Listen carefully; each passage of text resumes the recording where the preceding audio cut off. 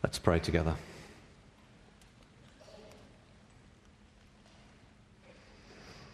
Lord, we thank you for the music, the singing, the joy of being all together this Sunday morning, this summer celebration.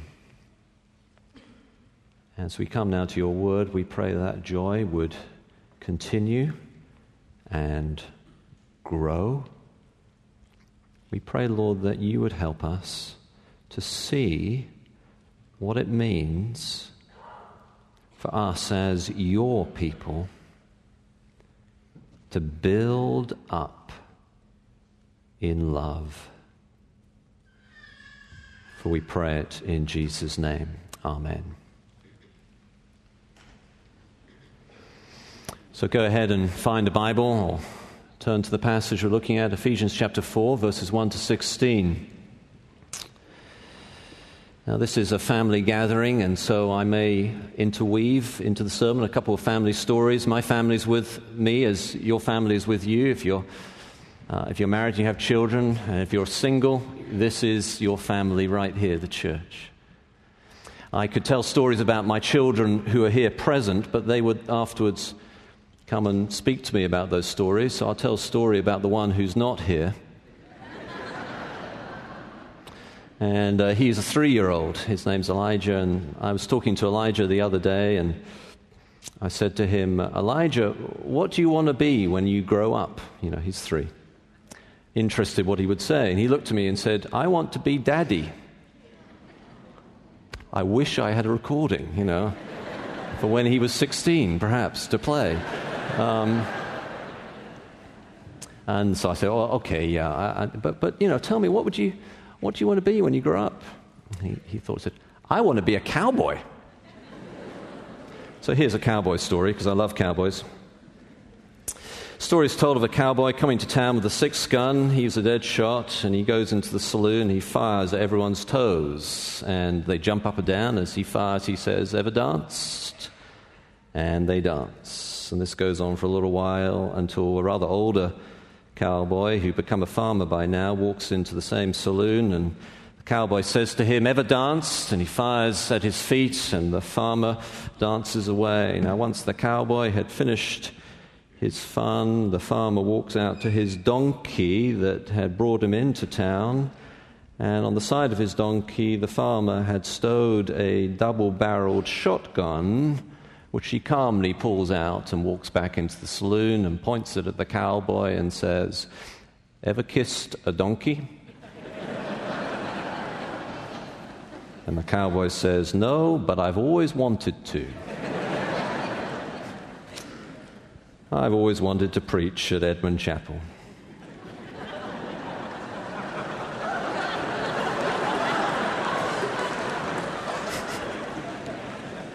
I actually did some research into this chapel, which is named after the great president of Wheaton College. His last sermon, you can listen to it online afterwards, his last sermon was at this chapel, preaching on the glory of the King Jesus and coming into his presence. And some of you will know this, but in the middle of that sermon, he went to meet his Lord. It's an amazing, glorious sermon, an amazing moment.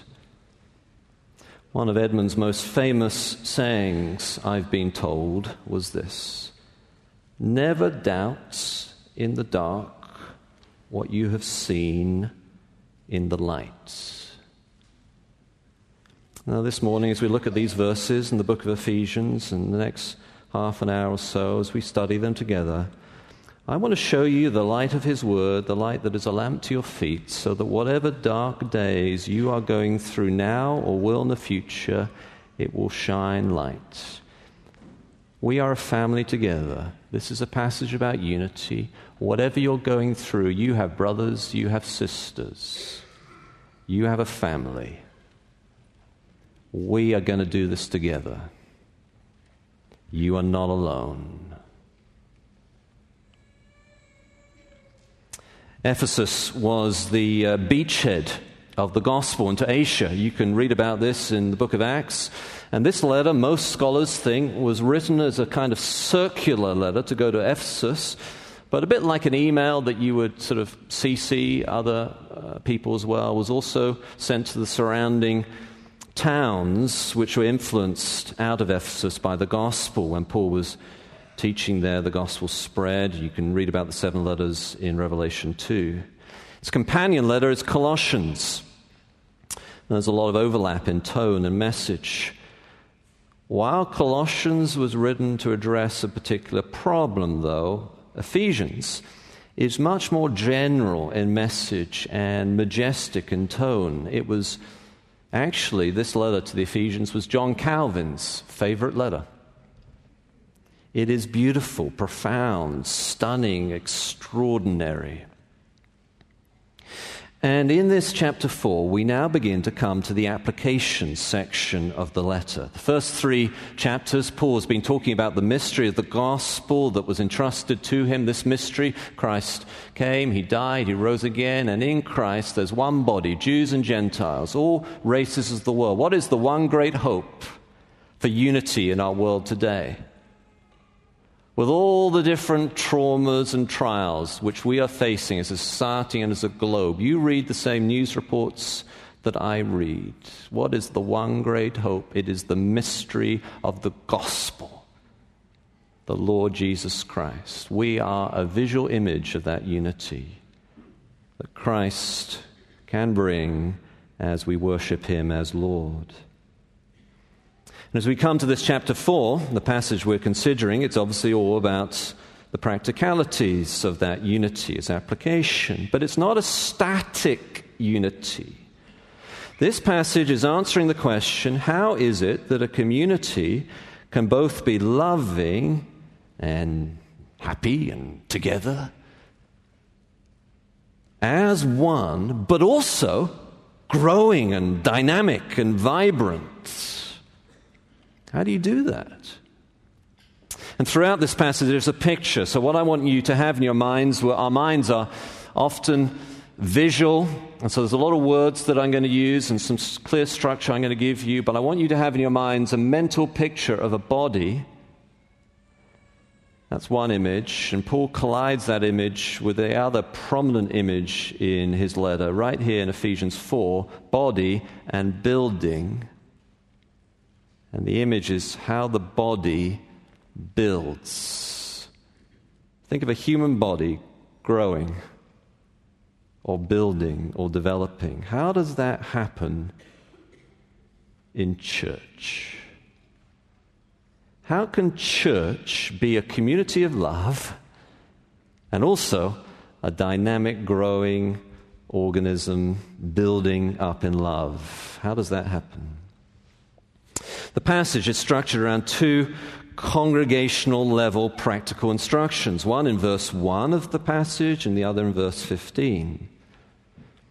And in the middle is a doctrinal affirmation and vision of the work of the gospel that develops these 2 practical level instructions so that, as Paul says, every part of the body doing its work so the body builds and grows itself in love as we all fulfill the functions that we've been given. So the doctrinal vision gospel part in the middle of the passage centers on this idea of the unity that we already have as Christians in Christ. He says there is one body, one faith, one spirit, as we were called to one hope. All this unity is already there. We have it in him. And yet, though it is there, we also need to work hard to develop it and maintain it and grow it. We have it, but then also verse 13, we have this vision of how one day we will attain the unity that we have. So we're one in Christ, and then we also have to fight for that unity. You know, I was once in a situation where as a pastor, I was trying to get a couple of people to reconcile. Been going on for some time, and I tried everything I could think of. And frankly, I'd almost given up. I thought I could just never manage to figure out how to get these two people to get along together. And as I was thinking about this is a different church. There's a person there, an older woman in the church. Aren't older people such a blessing to a church, by the way? Older woman in the church who came after she'd been traveling, and she asked to see me. She came into the office and she sat down and she said this, "Josh, one thing I've learnt in life is you have to fight for unity." Well, Paul puts it like this: eager to maintain. Yeah, we have this unity, but we have a vision to attain it more and more. So there's this doctrinal vision, part of the central aspect of this passage, that is about this oneness that we have, that we can grow more and more into. And also in this central part is this, in this passage, is this vision of Christ's victory. When he ascended on high, he led a host of captives and he gave gifts to men. So this vision, that's like a military campaign that Jesus had won. There's a triumphant parade afterwards. And he passes out the spoils of war. He's won. He died. He rose again. He ascended on high. And like a victor, there's a triumphant parade. And he throws out these gifts.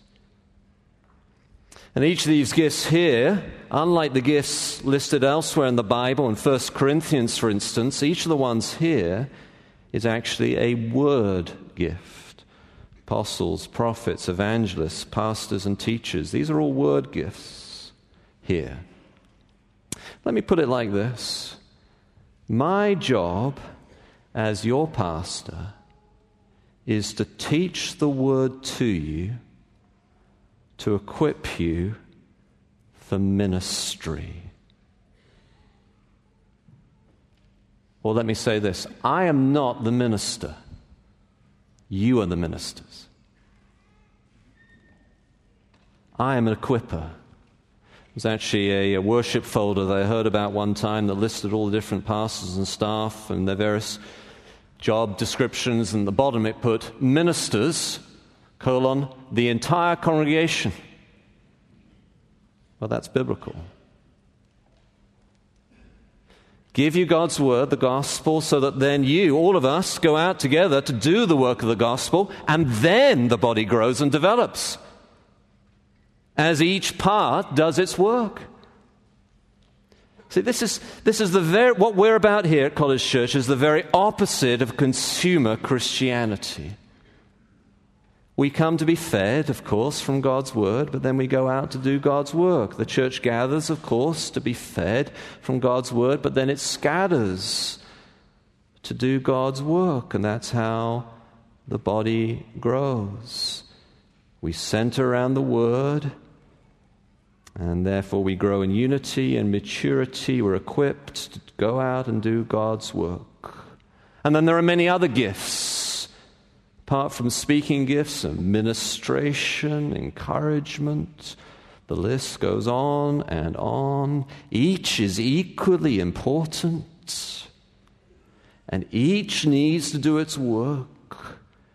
And as the word is taught, we gather around that word, then the body is increasingly united, it grows in maturity, and therefore we all go out and do our work together, fulfilling our different functions. So that's the central aspect then. The central proposition, the middle of this passage, is this doctrine vision of the unity we have. It's like a body growing in maturity and impact as the word is taught. We put it like this as a church. The God-centered gospel of Jesus Christ proclaimed in us as a church and through us to the world by the transforming power of the Holy Spirit. Now, there are two instructions for us all, congregational level instructions that are at the beginning, at the top and the tail, the beginning and end of the passage. They are, verse 1, can you see it? Paul says, walk in a manner worthy of the calling. Verse 1. And verse 15. Speaking the truth in love. Or in summary, simply, walk and talk. So walk. Look at verse 1. Hear how Paul puts it. I, therefore, a prisoner for the Lord, urge you to walk in a manner worthy of the calling to which you've been called, with all humility and gentleness, with patience, bearing with one another in love, eager to maintain the unity of the Spirit in the bond of peace. Paul actually picks up on this image of the body walking several times in Ephesians. Verse 17, if you've got a Bible open, look at that. If not, I'll just read it for us. Verse 17, you must no longer walk as the Gentiles do in the futility of their minds. Chapter 5, verse 1. Therefore be imitators of God as beloved children and walk in love as Christ loved us and gave himself up for us, a fragrant offering and sacrifice to God. Chapter 5, verse 15. Look carefully then how you walk, not as unwise, but as wise, making the best use of the time because the days are evil. So here's the image, the picture of the body walking, and of course that means our lifestyle. How do we act? What do we do? How do we behave? How do we interact with those around us and with each other? What I want to say to you this morning is, College Church, make it your ambition to walk in love with each other. Bear with each other in love. You know, the world around is desperately looking for a community that truly loves. Now, you and I, we both know there are big moral issues in our day. We could list all of them. We could talk about them. And sometimes we must do, we have done, and we will do again. But here in this passage, and listening to the Apostle Paul, a prisoner for the Lord, can you see Paul appealing in chains? What is on the Apostle Paul's mind as he's there in prison? It's the unity of the body of Christ. Walk worthy of the calling you've received. What does that mean? Well, the calling you've received, that is the humility of Christ, the gentleness of Christ, the self-sacrifice of Christ, the love of Christ, bearing with each other in love, the summary statement for all these characteristics. You say, well, what does that mean? What does it mean to bear with someone in love? Well, let me put it like this. Sometimes you'll be working with someone or you'll be doing something in church with someone and there will be a gap. You know, there'll be an expectation and that expectation is not met and there's a gap. So someone is late for a meeting, 10, 15 minutes late, and there's a gap. You could insert into that gap, they don't care about me. They're disorganized. They don't value this time together. You could insert that into the gap, or you could do what Paul says and bridge, bear that gap. You could insert in it love. Love covers over a multitude of sins. You bear with each other in love. Let me give you a couple of practical illustrations. I've been married now for, I guess I should know how long. See now, we got married in 1990, I better get this right, 8. And Rochelle's very different from me. Those of you who got to know her a little bit, she's a very different kind of person to me, much more detail-orientated, much more practical, a little less intellectual, heady, dreamy, absent-minded professor type, And so, you're getting to know each other. We're different. We see life differently. A few things in our first year of marriage were quite interesting. One was like this. It was in the afternoon. I said to Rochelle, I've got a little bit of research I've got to do for a sermon or talk, so I'm going to, can I borrow your bike? It was in the town where everyone cycled, and she had a bicycle, and it was pretty much not a great bicycle. And anyway, I borrowed her bike. I'm going to cycle to the library. And I'll just be over there for a couple of minutes and come back. And so dinner's around 5, 6, or whatever it was then. And, I'm not there. And the hours go by, and it's late, and I come back. I don't know when. The library's open pretty late then. I come back after hours. She thought I died. But, I found a good book. What do you mean? I was reading. It was a great book. I thought I came back soon. I could have been there till the next day, easily. There was another instance like that in our early years of marriage. I like to work hard. I always have. So I would get up at 6 a.m. and work till midnight as a single person. You're single, you got time. It's work. And so I thought, well, I'm going to get married, and so I need to scale that back. I thought to myself about that and decided I would work still early in the morning, and instead of working till midnight, I worked till 11 o'clock. Rochelle had to bear with me in love. I learned a lot. There'll be issues right now of people in this room. You just got to bear with each other in love. You won't see the things exactly the same way. Only God has the perfect perspective. Walk in love. Second, talk. Look how Paul puts it in verse 15.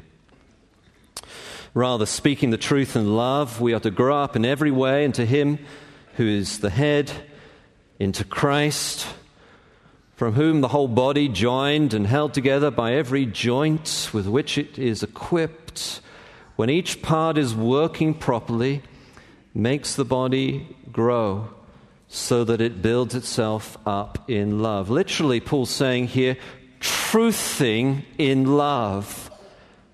Say talk as a memorable heading, walk and talk, but it literally is truthing in love. So we mustn't make the mistake that our culture is making today, which is that love is in opposite tension to truth. You cannot have convictions today and be thought of as a man of compassion. It's a category error. I was fascinated to discover that a comedian, he was talking about this on an internet blog, a comedian has determined never to go to university campuses to give his comedy show because he says they're so politically correct. He cannot say anything. Now, maybe there are some things he should not be saying. But today, we find we cannot truth in love. In Paul's mind, the two can and should go together. There's only one hope for the unity that we need in the world, and that is the truth of the Lord Jesus Christ. We've got to get this right in our culture today. When we think of unity, when we think of community, you know what we think of? We think of, hi everyone, I'm Olaf and I like warm hugs.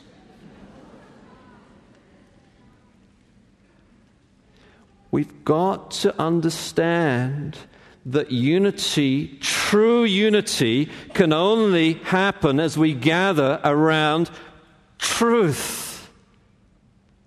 Otherwise, we're just going to have temporary uniformity, fashioned after the technique of the Tower of Babel. But that kind of uniformity cannot be long-lasting, for it can only be maintained by authoritarian techniques of dictatorship, for it's not really around truth.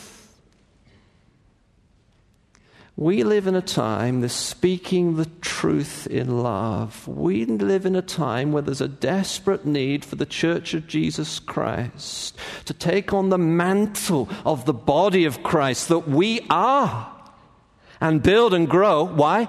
To impact the Muslim community around us. To impact those around us who reject Christ because they so often simply misunderstand Christ. to impact the world. You say, well, how's that going to happen? Where are the resources for all that? Who's going to do it? Have I got news for you? It's you. Paul is talking to the congregation. This is organic, relational, deliberate us. To impact this world, to change the world, the church is God's means for doing that, I believe. I'm a pastor. I'm giving my life for the church because I believe the church is God's means for impacting the world. How is it going to happen?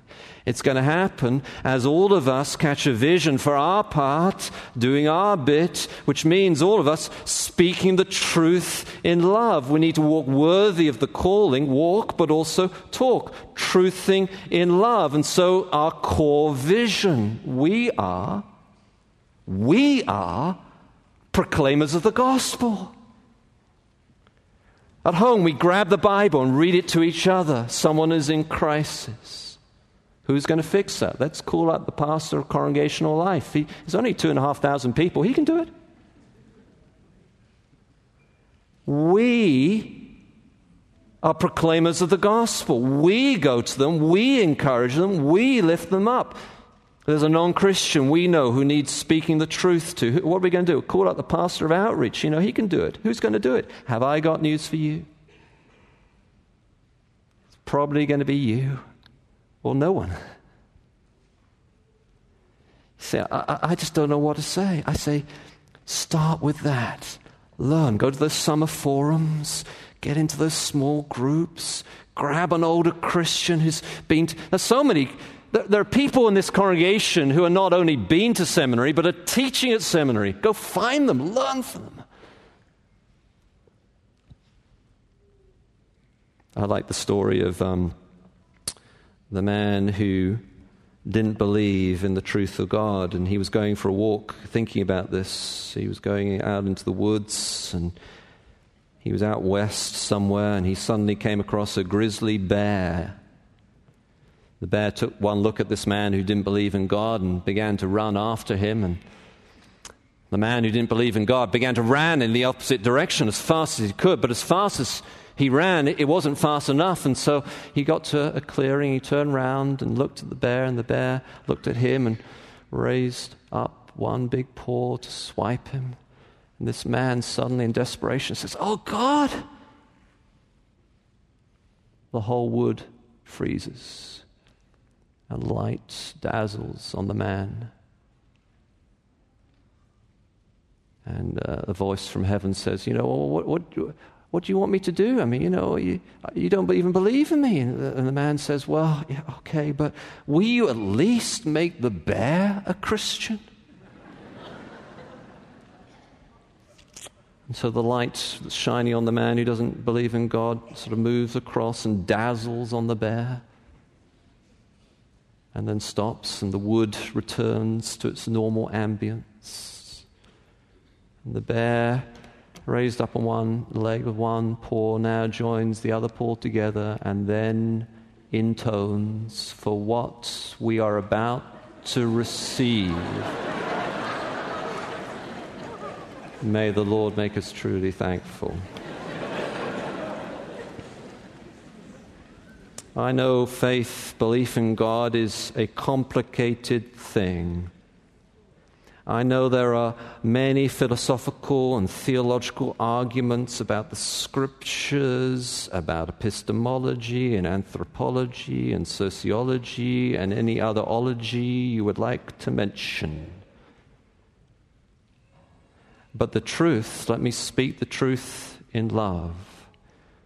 The truth is, one day there was someone standing behind this pulpit talking about this stuff and died. You could die actually while I am speaking to you. Blaise Pascal has a bad reputation for what's called Pascal's wager, a divine wager, at least bank on what's going to happen after you die, even if you don't know. what it is, and it's frequently criticized today, but at very least it puts front and center the truth that is not pie in the sky, but could be in a few minutes. Don't you at least want to figure out whether this God, not any kind of minor pagan deity, but this God whose calling is worth following, humble and gentle, whether this God is real? That's truthing in love. It's speaking God's word, studying the Bible together. Me, us all, going out as proclaimers of the gospel. Look at it like this. If God took a few fishermen and used them to turn the world upside down, just think what he could do with us. However weak we may feel. I've been told that some of D.L. Moody's early handwritten letters show that he was barely literate, could not spell, and this was someone that God used to turn the world upside down. But you've got to open your mouth and declare his praises. Building each other in love. Let me put it like this. We think of unity and growing in unity. You don't have to like everyone at church. You've just got to love them. How? You focus on the calling that you have received. Walk in love. Talk the truth in love. And so build up in love. Let us pray. I, therefore, a prisoner for the Lord, urge you to walk in a manner worthy of the calling to which you've been called. Our Lord, would you help us to hear the passion in Paul's heart as he writes this? As a prisoner, I urge you, with all humility and gentleness, with patience, bearing with one another in love, would you give us that eagerness to follow Jesus' pattern and so walk in love, so that we would no longer be children tossed to and fro by the waves and carried about by every wind of doctrine, as we center around God's word and grow in maturity and understanding and grasp of the truth. Lord, then would you help us, each part, as we're joined and held together, this body put together by your Spirit through the work of Christ, growing and building. Now each part speaking the truth in love. Would you give us confidence, Lord, of the truth of the Bible? We pray for those who don't yet know you here this morning, that they would bow their knee. We pray for those who are struggling this morning, that they would reach out to the body here gathered for help. We pray, Lord, that you would, as we gather together around your word, give us joy, give us hope for the whole purpose of the gospel, that though once we were lost in darkest night, yet now, hallelujah, for all we have is Christ. For in his name we pray. Amen.